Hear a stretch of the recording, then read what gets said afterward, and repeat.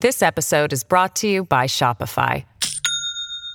Do you have a point of sale system you can trust, or is it a real POS? You need Shopify for retail. From accepting payments to managing inventory, Shopify POS has everything you need to sell in person.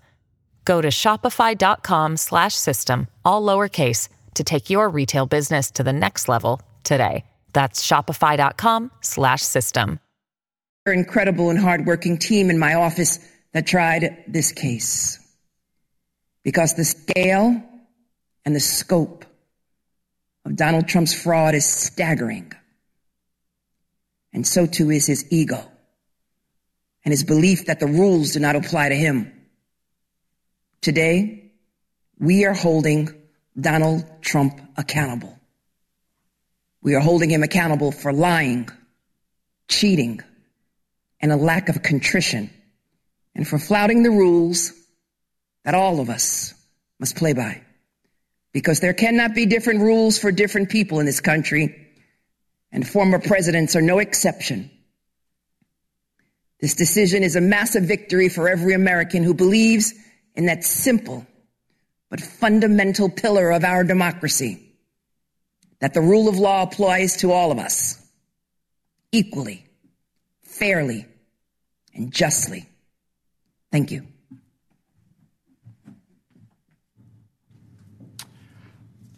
You have been listening live there to Letitia James, the Attorney General in the state of New York, after a major day, a major win for her, you could say, as Donald Trump and the Trump Organization has been ordered to pay some $354 million for business fraud. On top of that as well, $100 million and counting by the day for interest. So we just watched Letitia James. Can we show the live shot right now of Mar-a-Lago?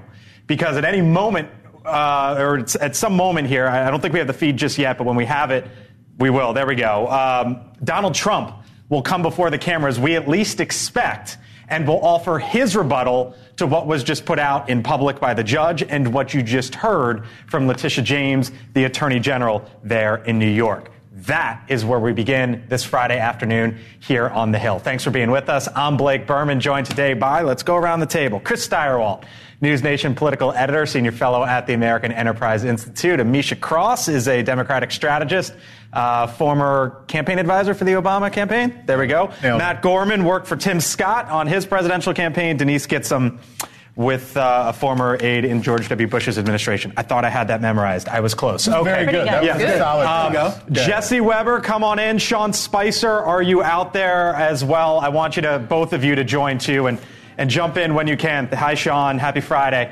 I want to start with Chris. What did we just see from from what we just saw, and we believe we're about to see Donald Trump, what does today mean for him?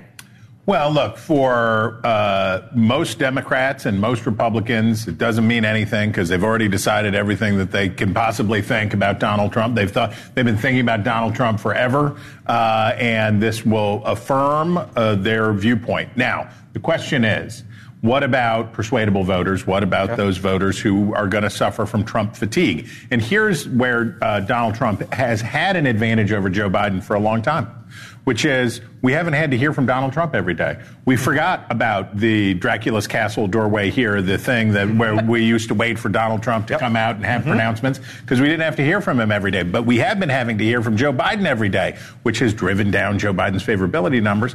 The more Trump is in the news, the worse it is for Trump. And this is another example of how Trump is in the news.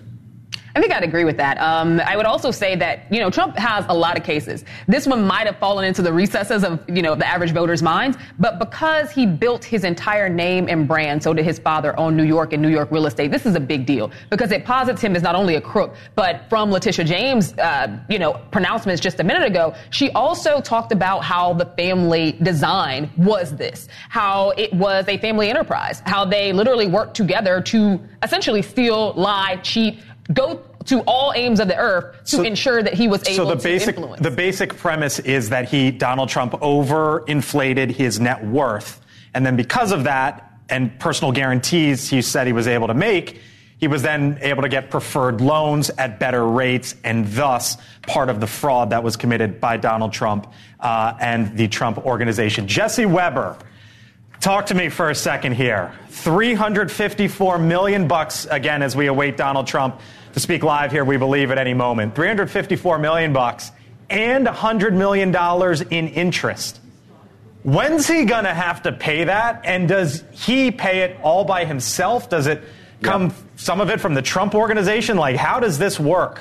Oh, it's complicated, but let me try to break it down. So Donald Trump, along with the Trump organization and the Revocable Trust, they are what is called jointly and severally liable. Now, what that means is you can collect those judgments from any one of those parties. Typically, when multiple people are sued, one might pay up, and then they try to collect the money from their co-defendants. Here, it's all of Trump and his businesses. So it's going to be interesting how he structures where the payment's going to come from. How much cash does he have on hand? How much is in the Revocable Trust? Now, you asked, when is he going to pay it up? Well, the first thing that he's going to do is appeal this within 30 days. And what he's going to try to do is stay this decision, pause this decision pending an appeal. That is not so easy because one of the things you have to show is the likelihood you would win an appeal. And in this decision from the judge, he dismantled a number of Donald Trump's legal arguments, so it may be difficult for Trump to stop. Oh, there you go. I'm going to jump in because here's Donald Trump. Listen. A New York State judge just ruled, and he's crooked as you can get, and a lot of people expected something like this, but not for the amount. But this is a very dishonest man. This is a man that's been overturned already on this case 4 times. But a crooked New York State judge just ruled that I have to pay a fine of $355 million for having built a perfect company. Great cash, great buildings, great everything. It affects New York. It's mostly talking about New York, where we have a totally corrupt attorney general. She campaigned on the fact that I will get Trump, I will get Trump. Everybody's seen it. Letitia James, they've all seen it. Well, we'll be appealing, but more important than that, this is Russia, this is China, this is the same game. All comes out of the DOJ, it all comes out of Biden. It's a witch hunt against his political opponent, the likes of which our country has never seen before. You see it in third world countries, banana republics, but you don't see it here. So I just want to say this. You build a great company. There was no fraud. The banks all got their money, 100%. They love Trump. They testified that Trump is great customer, one of our best customers. They testified beautifully. And the judge knows that. He's just a corrupt person. And we knew that from the beginning. We knew it right from the beginning because he wouldn't give it to the commercial division. This judge thought Mar-a-Lago is worth $18 million, and it's worth anywhere from 50 to 100 times that amount.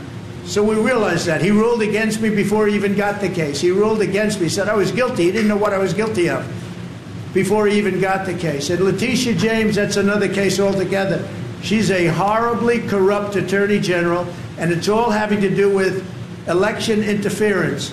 There were no victims because the banks made a lot of money. They made $100 million. And by the way, I paid approximately $300 million in taxes as the migrants come in and they take over New York. I paid over this period of years over $300 million in taxes, and they want me out. Oh, let's see if we can get them out. These are radical left Democrats. They're lunatics, and it's election interfering. So I just want to thank you for being here.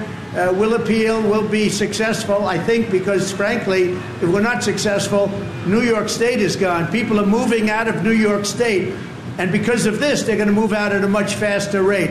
They used a statute. It's a consumer fraud statute that's never been used for a thing like this before. They used it on me because I'm running for president. I'm beating Biden by a lot. We're beating not only the Republicans, we're beating Biden by a lot. The poll came out today. We're up 20 points on Biden. If I weren't running, none of this stuff would have ever happened. None of these lawsuits would have ever happened. Nothing would. I would have had a nice life. But I enjoy this life for a different reason. We're going to make America great again. These are corrupt people. These are people that shouldn't be allowed to do the things they do. And they're using this as weaponization against a political opponent who's up a lot in the polls and always will be, because I'm competing with a man who can't put 2 sentences together, who doesn't know what he's doing. And we're heading into a third world war because of this guy. We have to win this election. They're doing everything possible to step in our way, but we're not going to stand for it. So thank you very much. We will get back to work. It's a ridiculous award. Listen, a fine of $355 million for doing a perfect job, for having paid back a loan with no defaults, with no problems. The banks were totally, at the trial they testified. We had an expert witness from the Stern School at NYU that made a statement, and I was very honored by his statement. He's one of the most respected people anywhere in the country for doing this kind of thing, expert witness. He said, this is one of the greatest financial statements I have ever witnessed before. And he talked about even the detail. So my numbers actually were extremely conservative. They saw this, so what the judge did is he brought down certain values like Mar-a-Lago, made it ridiculous, but the expert, after having all of this, testified it's one of the best financial statements he's ever seen.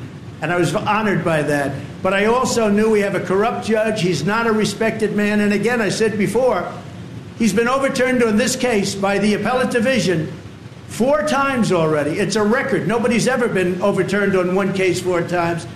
And I think very importantly, and I think ultimately the most important, we've employed tens of thousands of people in New York, and we paid taxes like few other people have ever paid in New York. And they don't care about that. It's a state that's going bust.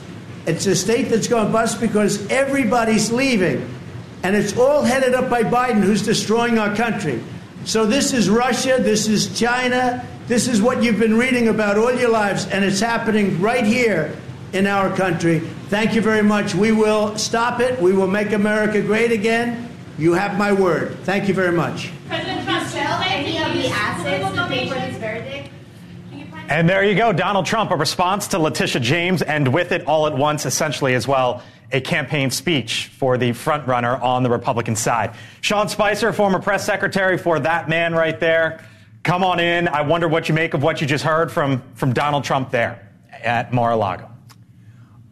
Well, I think overall this ruling today was the definition of what happens if insanity and outrage had a baby. This is nuts. The idea that you're fining someone $350 million for something that no one actually suffered from. The banks didn't complain, the insurance companies, everything that Tish James laid out was a complete and utter lie. The children apparently weren't involved in this. This was a vendetta, a campaign promise that she had made on the campaign trail to go after Donald Trump if she got elected. But with everything that's happening in New York City, are you telling me that an event that passed the statute of limitations was the number one priority of this, to go after something that nobody was harmed from? That the banks didn't complain about, that the insurance companies didn't complain about it. This is the continuation of a weaponized judicial system. We're seeing it over and over again. And all they are doing, we talked about the political nature of this, they are playing into Donald Trump's hands. He will withstand this. He will appeal it. But you're pushing more and more voters. The left has gone out and done this. They have no one to blame for this themselves. But what about the middle? But what about the middle? Because the primaries... Yeah, but the primary, for all intents and purposes, is done. Right. So what about the general and independents and those in the middle? But I think what happens is when you go over the top, if the fine was $10 million, I don't think anybody would think twice about it. But $350 million for something that doesn't rise to that, even close to that level. You look at the nature of other civil fines for accidents, for train derailments, they don't even come close to this. You're telling me that someone who overvalued a property, if this is the standard we're going to hold themselves to, President Trump just brought it up. They valued Mar-a-Lago at $18 million. I'll take that that valuation every day and Sunday, get the financing together, probably from the panel itself, and go down there and buy that. That's a joke. If someone's going to be guilty of valuating property incorrectly, then they're equally as guilty. How does this play out? I mean, to me, it feels like the punitive nature, what Sean is speaking to, of the fines, which seem based in no sense of reality. I mean, we still can't figure out where those numbers came from, added to this being the first in kind in the sense of how this law was applied to President Trump, combined with the notion that I think Americans on both sides of the aisle, including President Biden in his statements this week against the DOJ, that have added to both sides' attack on, or at least assessment, that our justice system is fundamentally unfair, is going to ultimately hurt Americans' belief in a justice system that works for everybody. And when you go back and look at Letitia James's statements, what she campaigned on, the more we focus on that, the clearer it becomes that this was completely politically motivated. I mean, she said things like, I look forward to going into the office every day, suing him and going home. You know, how do you explain that as the top law enforcement officer of the state? Here the judge said the defendants are incapable of admitting the error of their ways. Instead, they adopt a see no evil, hear no evil, speak no evil posture that the evidence belies. I mean, the judge is saying here, these aren't, this isn't the standard bearer of truth, essentially, the Trump family. Look, taking a step back here, right? Trump's had a good couple weeks, winning some head-to-head polls with Biden, wrapping up the South Carolina primary, seems like in a little bit, and certainly Joe Biden hasn't helped himself. But now we're heading to another part of this year where most of his time will either be on the campaign trail or in and around a courtroom. And how he weathers that and how he can leverage moments like that to get a message across. You saw him try to kind of jam the migrant crisis in there as a talking all of a sudden we're talking about, we went from an accountant to the migrant crisis. Exactly, but so he has to leverage these moments when people are paying attention in and around a courtroom to try and get a message out. That's who will determine who is going to win this. And to that point, I wonder with the Alvin Bragg thing yesterday and Donald Trump saying, I'm going to be at court. Jesse Weber, hang around, because I still have more for you, by the way, Jesse, and Sean. But I wonder with him saying, I'm going to be at court by day and I'm going to be on the campaign trail by night, if all of this is just giving him a bigger megaphone. Well, so here's the thing. And my first question about this is, I have long believed that there is a correlation between the length of Donald Trump's neckties and how he's feeling that day. And I don't think he was feeling good today because the necktie was all the way down. He tied it all the way low. Look, Donald Trump doesn't need a platform. He is on the cusp of being the Republican nominee. He is one of the most famous human beings in the world. Anytime that he wants attention, he can have attention. It's not hard for him to get. That's why when folks say these were a good few days for Trump or whatever, yeah, he's going to lose a lot of money, and he could be up for a sentence or sentences, and I wonder, are the good days actually good days? The likelihood of Donald Trump ever paying a nickel of this seems low to me. Very somehow low. That he will weasel out of they'll bankrupt whatever. I mean, this is obviously not a person who is averse to corporate bankruptcy. He has a robust record on corporate bankruptcies. My thing is, for a long time, Republicans have gotten out of this by talking, as Denise alluded to, the two-tiered system of justice and da-da-da. That works great in a primary. That's great in a primary. You can suck up to Republican voters. In a general election, making persuadable voters say, I'm going to buy in on the argument that Donald Trump is a freedom fighter in order to do this that's a tough sell. That's a hard poll.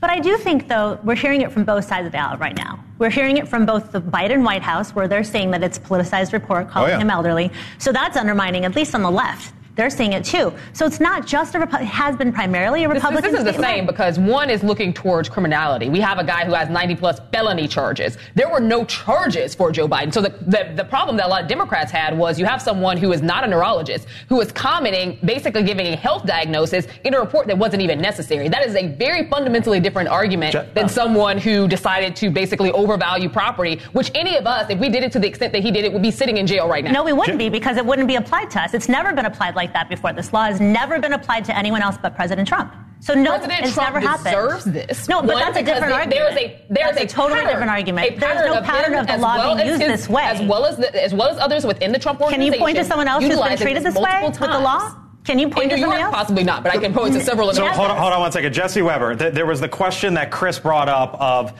will Donald Trump ever pay a penny? I want to ask you about that on the other side of the break, if you don't mind. Sean, can you hang around for like 5 more minutes? For you, Blake, absolutely. I like that Blake's leading up with the suspense. I love it. We got a lot to get to, but we also have to get to a break real quick. More from the panel, those questions to Sean and Jesse on the other side of the break. Stay with us. You bet. This episode is brought to you by Shopify. Do you have a point of sale system you can trust, or is it a real POS? You need Shopify for retail. From accepting payments to managing inventory, Shopify POS has everything you need to sell in person. Go to shopify.com/system, all lowercase, to take your retail business to the next level today. That's shopify.com/system. This. You build a great company. There was no fraud. The banks all got their money, 100%. They love Trump. They testified that Trump is great customer, one of our best customers. They testified beautifully. And the judge knows that. He's just a corrupt person. That, of course, Donald Trump moments ago from Mar-a-Lago after the ruling that he and his companies will have to pay some $354 million and $100 million in interest that goes up by the day. Jesse Weber, Sean Spicer, come on back in. Jesse, there, and I'll start with you. There was the question of, will Donald Trump ever make a payment on this? And you would say what? I'd say it's complicated. Here's how it might work. So first, he would have to put up a bond, let's say 10% of the amount that's due, while he appeals this. Appeals, if successful, and he's able to pause this decision, could take quite a few years. If he's ultimately successful, no, he wouldn't have to pay. But it might be kind of a middle ground approach. You would have to say that the judge was completely wrong. The separate question is perhaps the judge's decision was too excessive under the law. And then it would become a question of how much would he have to pay up. You mentioned, would Donald Trump pay? Would he ever have to pay a judgment out of pocket with his own cash? Would he end up selling the properties, which I think is really interesting, how much he could value those properties and sell them for based on what the judge said the values of the property were? And then there's this separate question of, he's raising all this money through campaign contributions. Could he use any of that money to pay a judgment? It's complicated because you would say it maybe is for personal use, but I don't think we're at that point yet where he has to open up the piggy bank and pay out. There's still a lot more that has to be done. Sean, are you worried on that money front that the RNC, which is well documented, has money issues right now, or at least needs to catch up to the Democrats on the money front? Are you worried at all, especially with Laura Trump going in there potentially as the co-chair of the RNC, that maybe that money train keeps coming in that direction? Well, look, I was there in 2011. We entered the 2012 cycle $26 million in debt. We were able to get out. We were fine. I think we could have done better. There's no question about it. The one thing is, once Trump becomes the presumptive nominee, not necessarily the nominee, and we did that in May of 2016 after the Indiana primary, that low dollar funding picks up. Remember, Trump has told the federal committees, the NRSC, the NRCC, and the RNC, that they were prohibited from using his name in fundraising, which was a huge boon, especially to low-dollar fundraising. Now that he will be ostensibly picking his own chairman and becoming the presumptive nominee very shortly, that kicks back in. I think the RNC will do just fine. They will raise the money necessary. They will fund what's called the Presidential Trust, which is about $27 million. They will have the money to need that. The one thing that's really interesting that happened in the 2016 cycle, there used to be a cap on hard dollars that could be raised by the RNC from any individual. That cap went away, but then we added two additional buckets, a bucket where you could raise the similar amount in hard dollars for legal fees, and one for what we call a building fund, which has been used to house campaign headquarters all around the country. So the RNC is going to actually bring in a lot more money once he becomes the presumptive nominee. Can I just zoom out for a second, and something that just occurred to me, because we talk all the time about how grueling presidential campaigns are.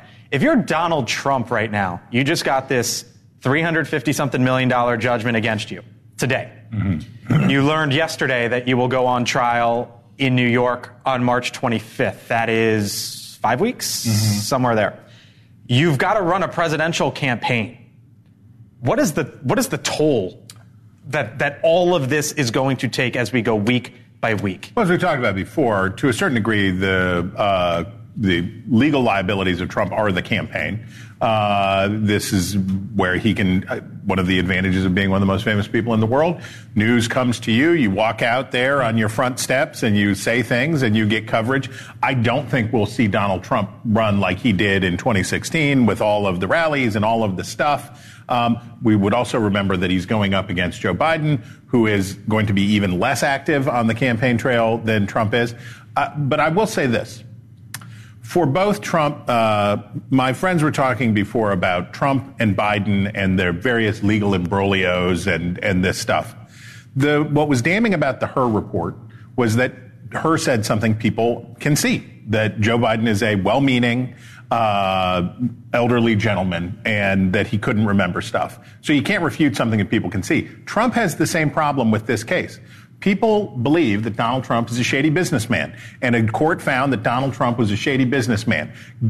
It's just there, and people see it. So, Jesse, to that point, and we've heard some of the Republicans here talk about how this is just a bad case and a bad decision. Do you view it that way? Was this overreach from purely your legal perspective? That's two questions. So number one, I would say, I think you could raise the political argument I've been saying you could raise the political argument about whether or not this case should have even been brought and questionable comments made by Letitia James. Put that to the side. The legal question here is there something? And I went through the 92-page ruling. I've been following this case.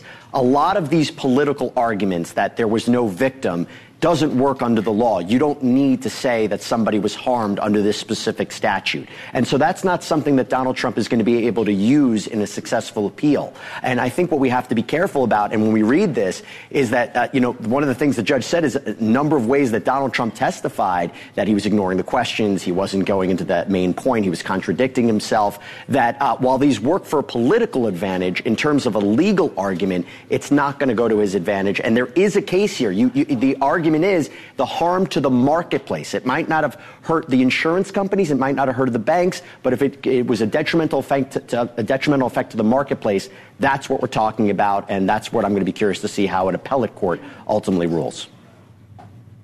Yeah, Jesse, I had a question. How do you assess the, assessment of the fines? Like, how did that number come about, and is that going to be at play? I mean, put aside, what they ultimately decide about whether he's guilty or not. But help us understand that, because it's really hard for me to get my head around. So if you look at it, the judge calculated what was the disgorgement of profits, right? What should have Donald Trump been assessed in terms of penalties, and over time, what did he ultimately pay? And there was a calculation done. I think that is where Donald Trump's most successful argument will be, that this fine is too excessive. I think you make a good point that this specific statute that Letitia James used has never been used in quite this way before. Now, an appellate court could say, I'm looking at the calculations, but remember, I just want to highlight one point. The judge said in his ruling today, they talk about difference of appraisals. Yeah, there's a difference of opinion, but we're all working from the same science. They're not working from the same science here. That was his argument.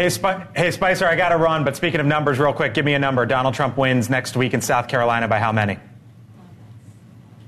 I think his margin. He starts in the 60s. I think his margin of victory is close to 30. Wow. Okay.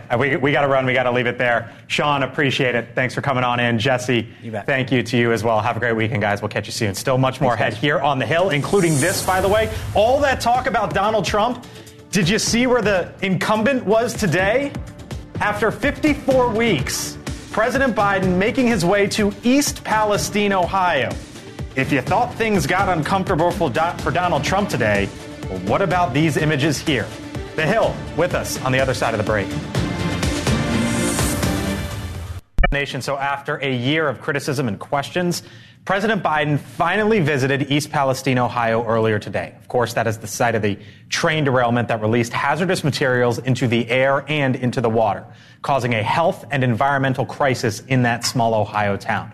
Now, the visit being met with some protests from locals, but the president says the administration is not leaving until the job is done. I want them to understand that we're not going home no matter what till this job is done. And it's not done yet. There's a lot more to do. Let me be clear. While there are acts of God, this was an act of greed that was 100% preventable. Too little, too late, Amisha, or right move to go at this time? It's the right move to go. I would argue that it probably should have happened sooner. I will say that there are several members of the administration, most notably probably Pete Buttigieg, who went down pretty much immediately within the first week, and that this administration has done a lot in terms of environmental awareness and funding towards ensuring that, this is relieved. But quite frankly, for generations, this could be a huge health hazard for people. So I definitely think that there should be more attention paid to it, and that people on the ground who live there are frustrated for good reason. Waiting for a Friday afternoon to finally do this, in the afternoon. It says a lot to finally just having to check that box if you're the White House to trying to get it done. Still hasn't been at the border. It seems like he won't leave, apparently. They're not leaving soon, but it took him a year to arrive. Mm-hmm. So it says quite a lot. But also, that video right there is not exactly confidence inspiring. No. If you're the Biden campaign, and also off balance. And also, the secretary showed up the day after Trump showed up, and that was 3 weeks after this disaster struck. And so I feel like the Biden administration has been one step behind the whole way. And unfortunately, I think it comes down to politics. You've got a red state that went for Trump by 8 percentage points in 2020. And so they don't see any political benefit to having the president show up and give a speech where he says, you let me also be have clear, a red you can't policy understand that caused this in the first place. Because remember, without the privatization there, you would have had more regulations, regulatory efforts that would have prevented this from happening. So I do think that there's something to be said about, hey, let's watch what we actually are, putting our fire behind, because when you have policies like that, privatization in many cases ends up with less regulatory power, and it's a lot more frustrating on the back. So you bring up freight train acts, you bring up freight trains, right? Which was the source of all this. Derailments in 2022 was 65. This happened basically at the beginning of 2023. And even with this happening, train derailments still spiked, a 14% increase. All accidents, train accidents, up 12%. So there are clearly things on the policy front, Matt, that need to get done here. Absolutely. And let's not forget, too, there's a big Senate race in Ohio, too. So how this will color the Senate race and whether Biden shows up in campaigns for Sherrod Brown, who has managed as a Democrat to outrun a lot of Republicans in a red state. Let's face it, he's elected in 2006. During the Bush kind of Iraq war rebellion. Now he's a very tough race. He's probably the underdog no matter where he is. Does Biden come back and campaign for him? That kind of marks a lot of this as well. So there's been a lot of focus, and rightfully so, on the president, right? Why did it take a year to go? I was one of the folks in the briefing room asking early on, are you going to go? Are you going to go? They said yes. And a bunch of us were asking. And so there are right questions to ask about why so long. But I would also note the Republican congressman who represented that district took off and left. Got a high-paying job and said, I'm out of here. Good luck. And so it brings the question, with all the focus on President Biden, has Washington in general failed this town? Well, it depends on what you think Washington can or cannot do for this town. I grew up not far from there. I grew up just south of there in the northern panhandle of West Virginia. And to the political consequences, Pennsylvania is right there. Yep, it's like right on. And Pennsylvania is the most important state of every state. And there are many of the people who were affected live in western Pennsylvania.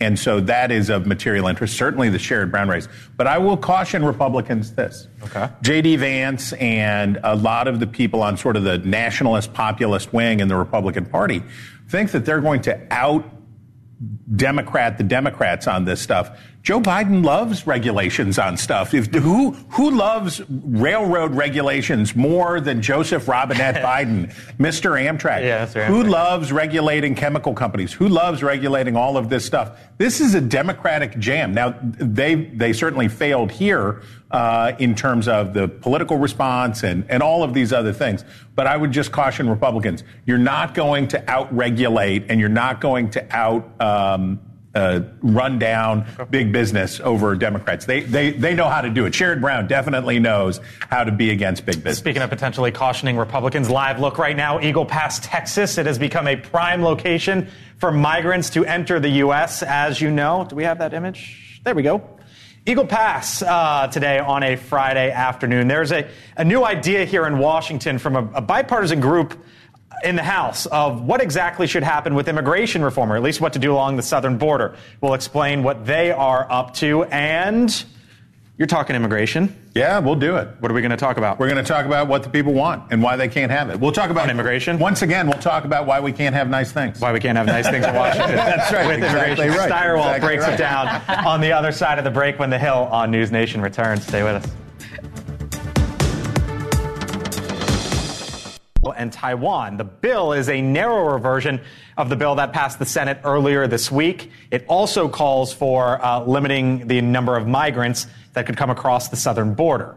The House Speaker, of course, Mike Johnson, has rebuffed the national security package. Meantime, we have new numbers on how Americans feel, this camera, about the growing number of migrants looking to enter the United States. And what do those numbers tell us? Well, I'll tell you this, and we know this to be true. This is a hobby horse, and I talk to you about it all the time, but it's really true. I love the issue of immigration because it so clearly reveals how the bipartisan duopoly fails to deliver, it fails to deliver what the people want. So let's look here this is the Pew Research Center. This is the primo stuff. This is the kind of public opinion research that you want to see. And here's your top line number. Is it a crisis?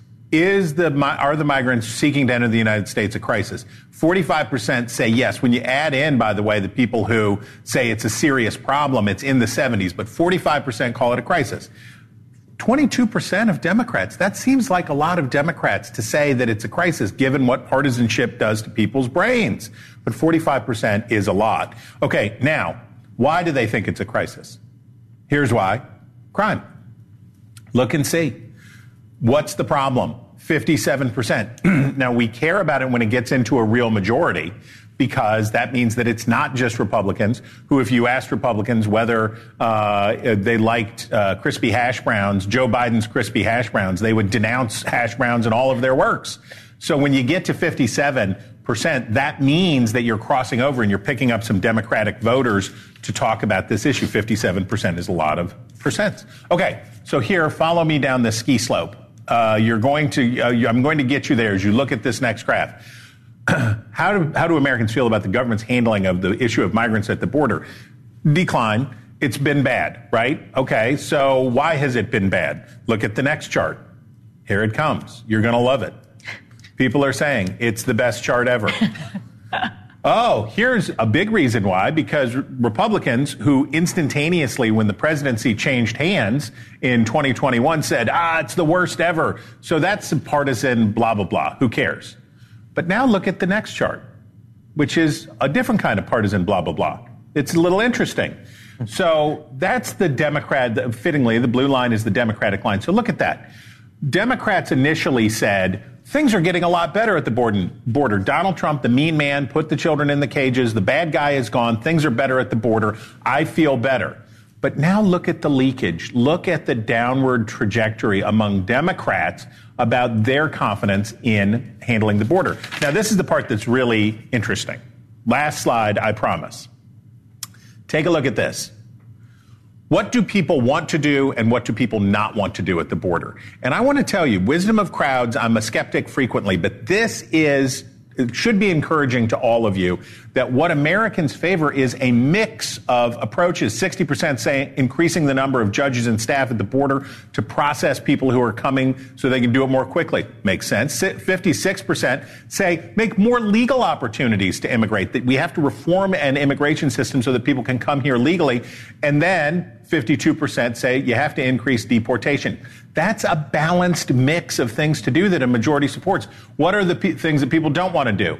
Increasing economic aid to Central America. Foreign aid is always unpopular. Americans hate foreign aid. 36% say resources to improve safe and sanitary conditions. This, sadly, is like with our corrections, the departments and states, people never want to support more money for people other than them. So that's maybe not surprising. 38%. This is one of the three lows, is making it harder for people to be qualified for temporary legal status. Your takeaway: the American people are pretty rational when it comes to what to do about immigration. They favor a mix of getting tougher and being more permissive, and they favor a cogent system that works. This is the problem. 70% of Americans basically agree about what to do about immigration, but because of the two-party duopoly and because of the insanity of our primary election system, they can't have what they want. So, harumph. Stirewalt breaks it down. So I just wrote down increased judges, more legal opportunities, and increased deportations. That was basically between 5 to 6 in 10 Americans. The chance that Congress puts something like that together is zero. They did. The Senate bill passed. Right. So the Senate bill did it. So now we get the baby Senate, the baby version of the bill. And is it possible that the Freedom Caucus, LOL, that the Problem Solvers Caucus yes. in the House can discharge? So we're reaching a point where if you represent a moderate district, and when we look at how Tom Suozzi won in, so glad you got that, in Long Island, right? So the message is clear to Democrats now, which is if you are in a swing district, if you're in a competitive district, you have to have an answer on the border. Now, it can be an answer that includes both generous and harsh approaches. It can include a mix, but you have to have an answer. And I think the incentive for moderate Democrats to push on this, along with moderate Republicans, maybe there's a way. By the way, as we look at this live picture of Eagle Pass, Texas, I think you can see there some folks trying to cross with Border Patrol, or at least agents on the other side. Tom Suozzi, one real quick around the table. Was that a warning call? He was the Democrat who just flipped George Santos' seat in New York. Denise, is that a wake-up call for Republicans that, you know what, they might have botched this border bill thing? Yeah, I think whenever you come with complaints, but you don't have a solution, and then it looks like you're trying to exploit a potential problem for your own political satisfaction for some fringe element of your base, you're going to get a lot of pushback from the American people, because you cannot be complaining about it every single day and then decide that you just want to leave it up to the president to fix. Wake-up call? Absolutely. Now the math is only 2 votes for Republican majority. Wake-up call? I definitely think it matters. I wouldn't necessarily call it a wake-up call. It depends on where you're one data point, it's right? It's one data point. Right. There are a lot of other things going on in that. If you took a college statistics class, they would say, what are you talking about, Berman? F, right? It's just one data point, but who knows if it's the start of a bigger trend. On the other side of the break, Leland Vittert, host of On Balance, joins me, and we'll be back here in a few minutes. The Hill on News Nation returns. Tonight, Dan's all-star panel tackles it all. The latest on the shocking Bahamas assault case. Plus, how Harvey Weinstein's conviction could be overturned. And new developments in the Rachel Morin murder investigation. Tonight on Dan Abrams Live, starting at 9 Eastern. So Alexei Navalny was Russia's most prominent opposition leader, as you might know. The Kremlin today reported on his death. President Biden, along with many other world leaders across the world, are expressing outrage over his death and are directly blaming Vladimir Putin. Here was President Biden earlier today. Make no mistake. Putin is responsible for Navalny's death. Putin is responsible. What has happened to Navalny is yet more proof of Putin's brutality. No one should be fooled. The Commander-in-Chief earlier today, joining us now, host of On Balance, Leland Vittert. Hello. Oh, well, we should report that Vladimir Putin promises an investigation into Navalny's death, which it's a little bit like O.J. looking for the real killer, right? Exactly. Look, this is a real problem for Joe Biden because by example after example after example, foreign policy that was supposed to be his jam, that was supposed to be the guy who had been on the Senate Foreign Relations Committee who was going to restore normal and bring America back in the world, right? You're going to have... You have Afghanistan, you have Ukraine, you have the war in Israel.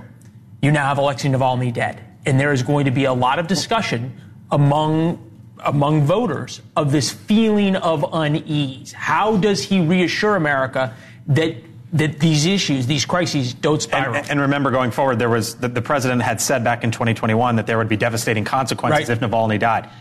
Navalny's dead. And the president was asked about today, well, what are the consequences going to be?